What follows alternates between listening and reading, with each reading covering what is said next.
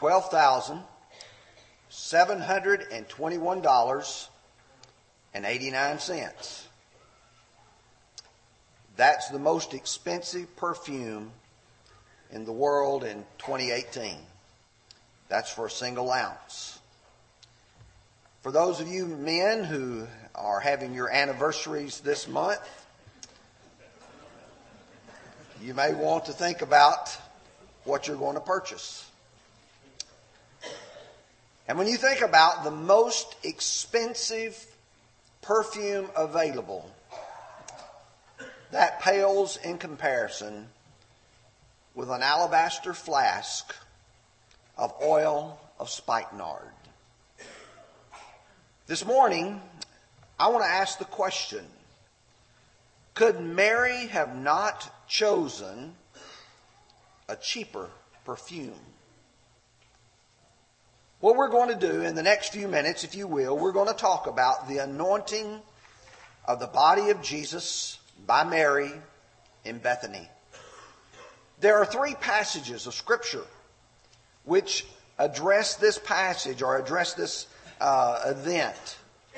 Mark chapter 14, beginning with verse 3, going through verse 9. John chapter 12, verses 1 through 11. And Matthew chapter 26, verses 6 through 13.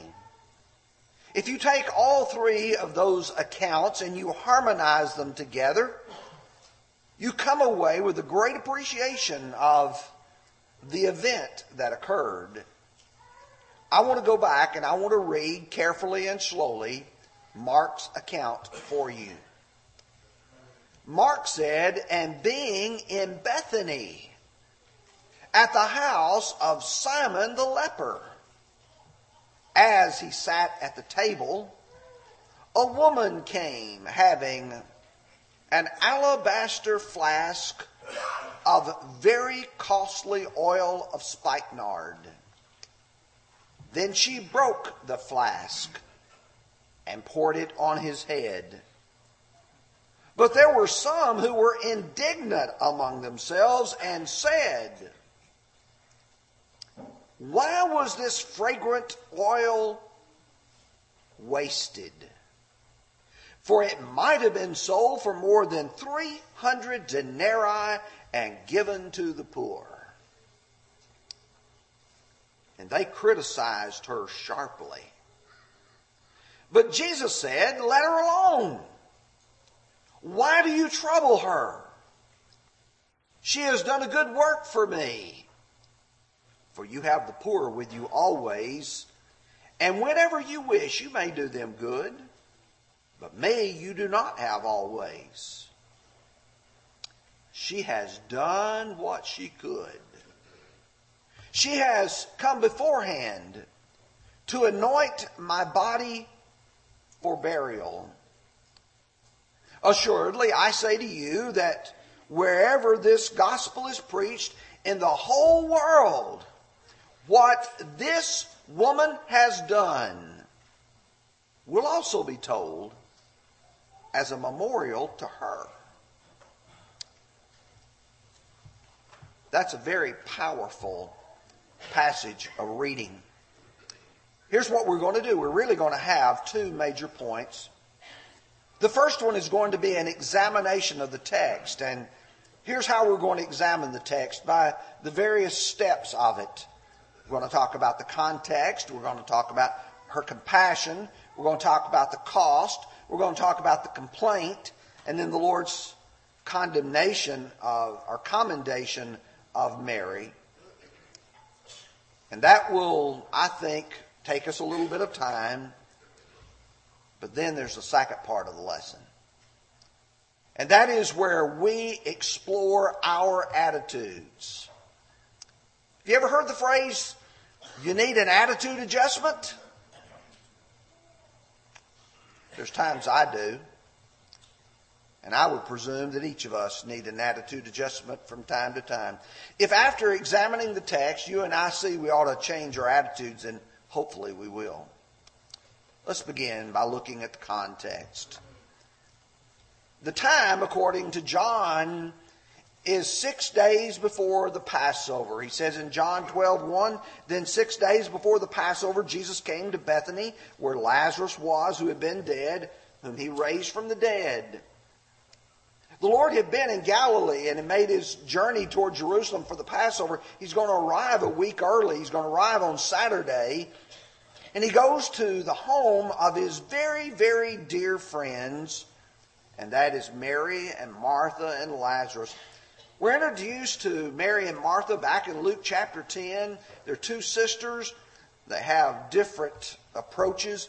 Martha is the one who's always wanting to serve. Mary's the one who's just hanging on every word that Jesus said. And they had a brother named Lazarus. John chapter 11, we're introduced to Lazarus, where he is the one that Jesus raised from the dead. But he was described as the Lord's friend. We learn from this text that Simon hosted a meal for the Lord. The Lord has arrived. He is much in every sense of the word a dignitary. But Simon evidently has an appreciation for the Lord, because he says he is Simon the leper. Not just a leper, but the leper. You do know what the Bible teaches that a man who was a leper must do if someone approaches. They have to cover themselves and they have to cry out, unclean, unclean. Don't come near me. I may have a disease that you can catch. But here they're sitting at the table together. It's very clear that Simon has been healed. In fact, Luke 7:22, Jesus answered and said to them, go tell John the things which you have seen and heard, that the blind see, the lame walk, and the lepers are cleansed. That's a part of the work that Jesus did when he was here. He raised dead people. He healed people who couldn't walk. And people who had leprosy, he cleansed them. And according to chapter 17, verses 11 through 14, there was an occasion when Jesus cleansed 10 lepers. Is it possible that Simon is one of those 10? It's possible. We don't know. But we know Simon was the leper. We're also told, according to John chapter 12, verse 2, they made him, that is Jesus, a supper, and Martha served. That's not strange at all. And Lazarus was one of those who sat at the table with him. So we know we have Simon, and we have Lazarus, and we have Jesus. Oh, you can imagine. Here's 2 examples of the Lord's handiwork. Dropping down to verse 9, now a great many of the Jews knew that he was there. And they came not for Jesus' sake only, but also that they might see Lazarus, whom he had raised from the dead. You remember, Lazarus had been dead for 4 days. Can you imagine seeing someone raised from the dead after having been that long? Yes. The second thing that you see in this context is a compassion, a concern. You have Mary, who is the sister of Martha and Lazarus, was extremely appreciative. And at the same time, she was concerned. For what was she so thankful? All you have to do is go back to John chapter 11. In verses 28 through 35, you have Jesus as he's arriving at Bethany. Martha's going to go out and greet the Lord first. But then Martha's going to come back and she's going to tell Mary, the Lord wants to see you. And Mary is going to enthusiastically run out to meet the Lord. Look what you find there. And when she had said these things, she went her way and secretly called Mary, her sister, saying, the teacher has come and he's calling for you. And as soon as she heard, she arose quickly and came to him. Now, Jesus had not yet come into the town, but was in the place where Martha met him. And then the Jews who were with her in the house, comforting her, when they saw Mary, rose up quickly and went out. They followed her, saying, she's going to the tomb to weep there. Then when Mary came where Jesus was and saw him, she fell down at his feet and saying to him, Lord, if you had been here, my brother would not have died. Oh, look at the faith that she has in Jesus. If you had been here, you could have stopped what was happening. Verse 33, therefore, when Jesus saw her weeping and the Jews came with her weeping, he groaned in the spirit and was troubled and said, where have you laid him? And they said, Lord, come and see. And Jesus wept. Yes, Jesus was touched in his spirit because he loved Lazarus, his friend. But you remember Jesus said, Lazarus, come forth. And he did. You get to verse 45. Then many of the Jews who had come to Mary and had seen the things which Jesus did believed in him. I want you to see Mary's appreciation for what Jesus has done in raising Lazarus from the dead, but that's not all. She's preparing Jesus' body for burial. Now, sometimes it's easy to miss this very important point. Note with me verse 7 of John 12. But Jesus said, let her alone. She has kept this for the day of my burial. You see, Mary had bought this earlier. She knew the Lord's time was almost up. It's been kept for this very purpose. Matthew said, for in pouring this fragrant oil on my body, she did it for my burial. Mark 14:8, she has done what she could. She has come beforehand to anoint my body for burial. What is taking place is she knows Jesus is going to die. And she's giving the flowers while he's alive, so to speak. She's anointing his body. Now you get to the issue that's really sort of the crux of all this. The cost. Matthew says that it was a costly, fragrant oil. John said it was very costly oil of spikenard. And Mark says it could be sold for more than 300 denarii. Now, how much is a denarii? That was a daily wage. When you look at the taking away of 52 Sabbaths, because you would not work on the Sabbath, this is roughly a year's salary. Now, if you'll remember, when I began the lesson, I gave you the figure. You remember how much it was? $12,721.89. You think how much you made last year? A year's salary. Mary gave a very expensive gift. Did you make $40,000, $60,000, $80,000 last year? You think about how much Mary gave in the giving of this. Imagine saving a large sum of money to purchase an alabaster flask of oil of spikenard and the cost of it. Immediately after she started doing this, there was complaints. Listen to Matthew 26. When the disciples saw it, they were indignant, saying, why this waste? I want you to pause for the very word waste. In their ideas, what was taking place was useless, worthless, being wasted. For this fragrant oil might have been sold for so much and given to the poor. John tells us who the ringleader of the complainers were.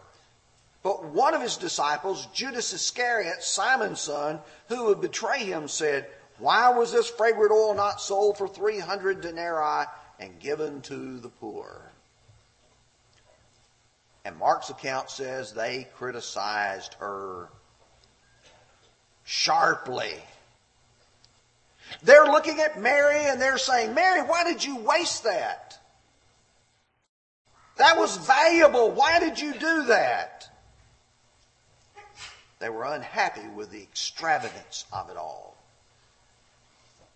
Couldn't she have chosen a cheaper perfume? Could she not have gone out and found something that didn't cost so much and used that? Why not spend that money on the poor? Well, it doesn't make sense to do that.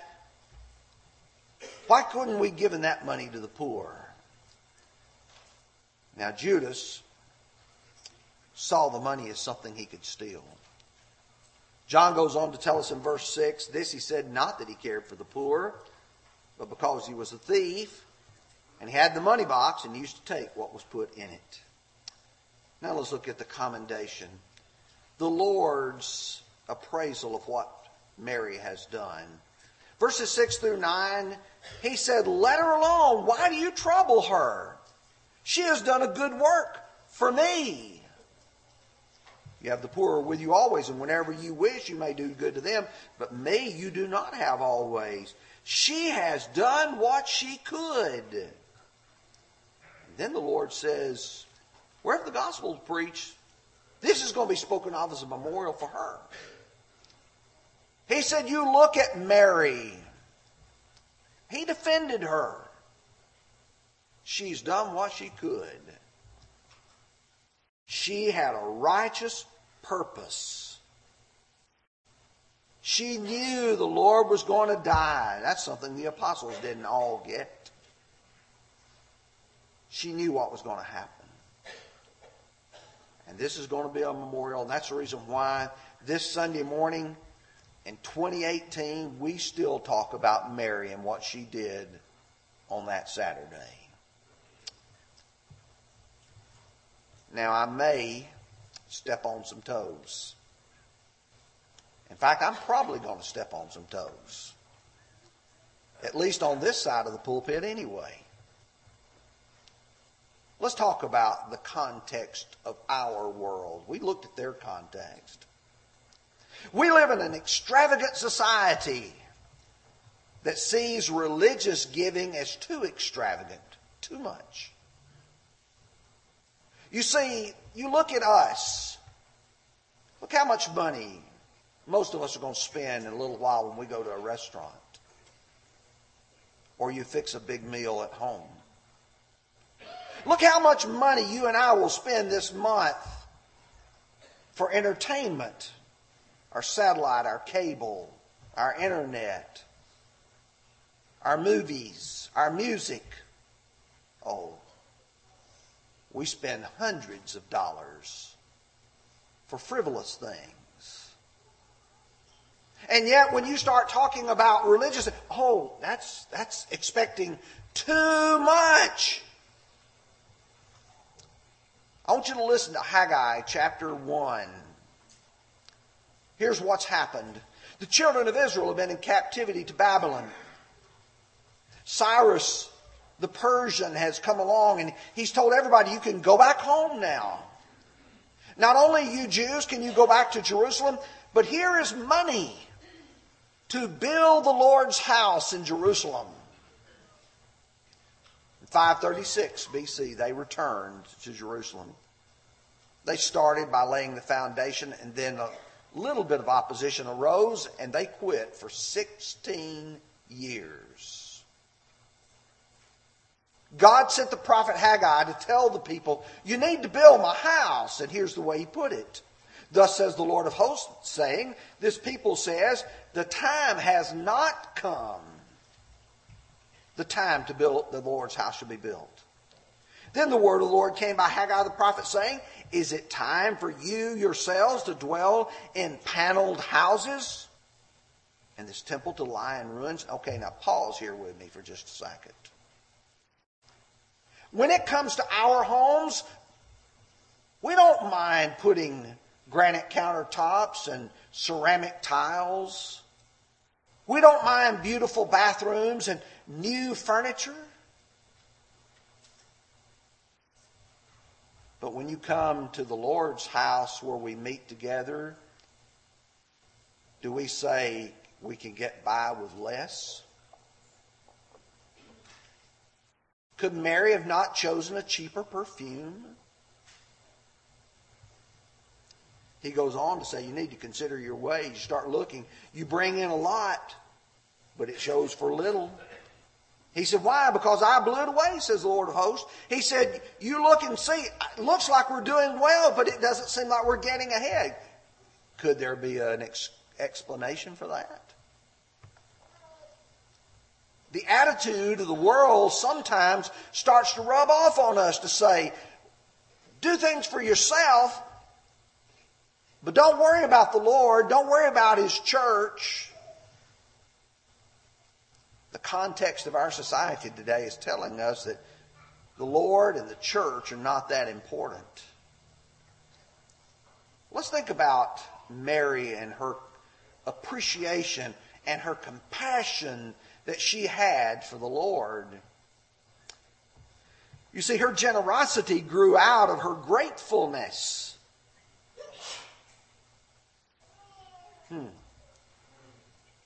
Are you grateful for what the Lord has done for you? Listen to Luke 17. So Jesus answered and said, were not 10 cleansed? But where are the 9? Were there not found any who returned to give glory to God except this foreigner? You had 10 people who were cleansed of leprosy. You know how many came back to thank the Lord? 1. And he asked the question, where are the 9?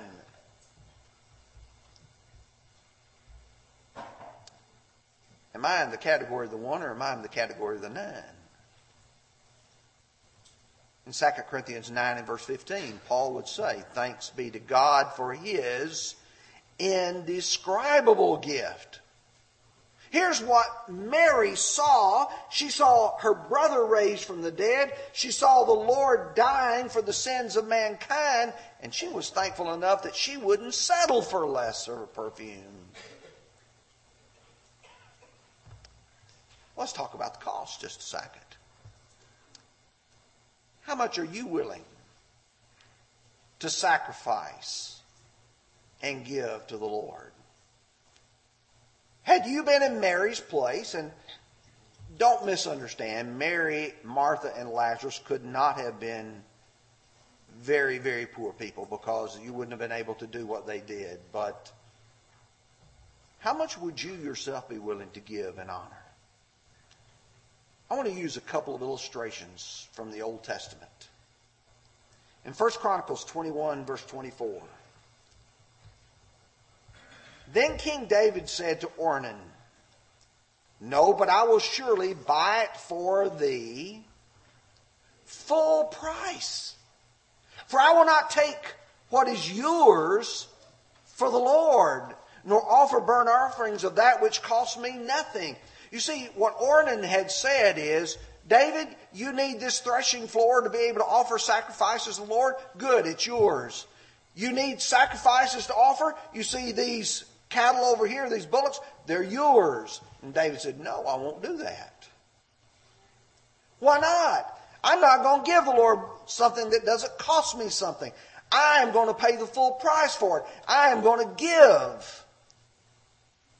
David understood the concept of sacrifice. In Luke 21, 1 through 4. And he looked and saw the rich putting in their gifts into the treasury. And he saw a certain poor widow putting in 2 mites. So he said, truly, I say to you, this poor widow has put in more than all. For all these out of their abundance have put in offerings for God. But she out of her poverty put in all the livelihood that she had. You look at this woman. Who gave the most? It's not just the fact that the alabaster flask of ointment cost 300 denarii. But it's the fact that Mary said, I'm going to sacrifice for the Lord. What's our attitude about this? How much will we give to the Lord in our lifetime? How much will we give now? Will we put money aside for the Lord? The Bible tells us to. Okay, let's talk about the complaint for just a little bit. Now listen carefully. Some are selfish with what others are giving. Oh, we can't spend the money for that. Well, you didn't give it. Oh, but I put my 2 cents in. I can tell how I feel. When it comes to doing the Lord's work, oh, it costs too much for that project. Let me tell you something. It's going to cost approximately $20,000 to go to Costa Rica for a group of people in about a month to go. I don't know what you said in your heart or may have said to other people, but I do know what a lot of people think from time to time. That's a whole lot of money to spend for people to go down to Costa Rica. Well, the question is, what are they going there for? I can assure you, this time of year is not a vacation. It's extremely hot down there. But I know what these people are going for. They're going to teach the gospel of our Lord Jesus Christ. And some of you may not have even given a penny for it, but you said, boy, I don't think that's a good way to spend the money.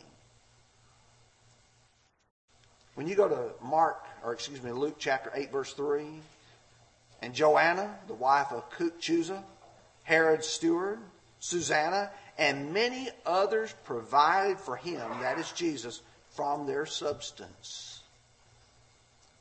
And yet there are people who criticize the money that was given to take care of the Lord. We have this idea somehow that the place where we worship should not be the best. That we can get by with just something a little less. For just a minute, let's listen to Exodus chapter 28, verses 2 and 40. And you shall make holy garments for Aaron, for your brother, for glory and beauty. Oh, you mean they're supposed to look nice? For beauty? Yes. Verse 40, and Aaron's son, you shall make tunics, and you shall make sashes for them, and you shall make hats for them, for the glory and beauty. Came time to build the temple. 2 Chronicles chapter 3, verses 3 through 7. This is the foundation which Solomon laid for the building of the house of God. The length was 60 cubits, the cubits according to the former measure, and the width was 20 cubits. The vestibule that was in the front of the sanctuary was 20 cubits long across, and the width of the house, and the height was 120, and he overlaid the inside with cheap plastic.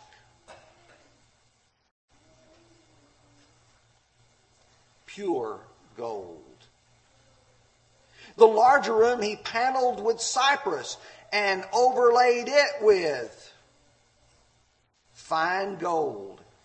And he carved palm trees and chain work on it. Oh, I thought it wasn't supposed to be special. Oh, but it is. He overlaid the doors with gold. Could it be that sometimes our complaints are motivated by greed? We want that money for ourselves. And if it costs a lot, like Mary's ointment here, oh, we can't do that, because if Mary gives that, then I'm going to have to step up to the plate. I'm going to have to be working. Well, I've got to talk about the commendation here real quickly. In Matthew 25, verse 21, with regards to the parable of the talents, the Lord said to him, "Well done, good and faithful servant. You have been faithful over a few things. I will make you ruler over many things. Enter into the joy of your Lord." You know what you've done? I gave you a little, and look what you did with it. I'm going to bless you even more. Mark 10, 28 through 30. Peter began to say to him, "See, we have left all and followed you." And Jesus said to him, answered and said, "Assuredly I say to you, there's no one who has left house or brothers or sister or father or mother, wife, children, lands for my sake and the gospel's, who shall not receive 100-fold now in this time, houses, brothers and sisters, mothers and children and lands with persecutions, and in the age to come eternal life." What was Jesus saying to Peter? Peter said, "Lord, we've given it all." He said, "You are not going to outgive God. God will take care of you." I've got to ask the question. As you and I look at our own attitudes, would God either correct us or commend us? You see, He corrected the apostles, including Judas. And He commended Mary. Could Mary have not chosen a cheaper perfume? Sure she could have. But she didn't want to. She didn't desire to because she loved the Lord. She wanted to show her appreciation. Could you and I get by with a little lesser commitment? Well, sure we can.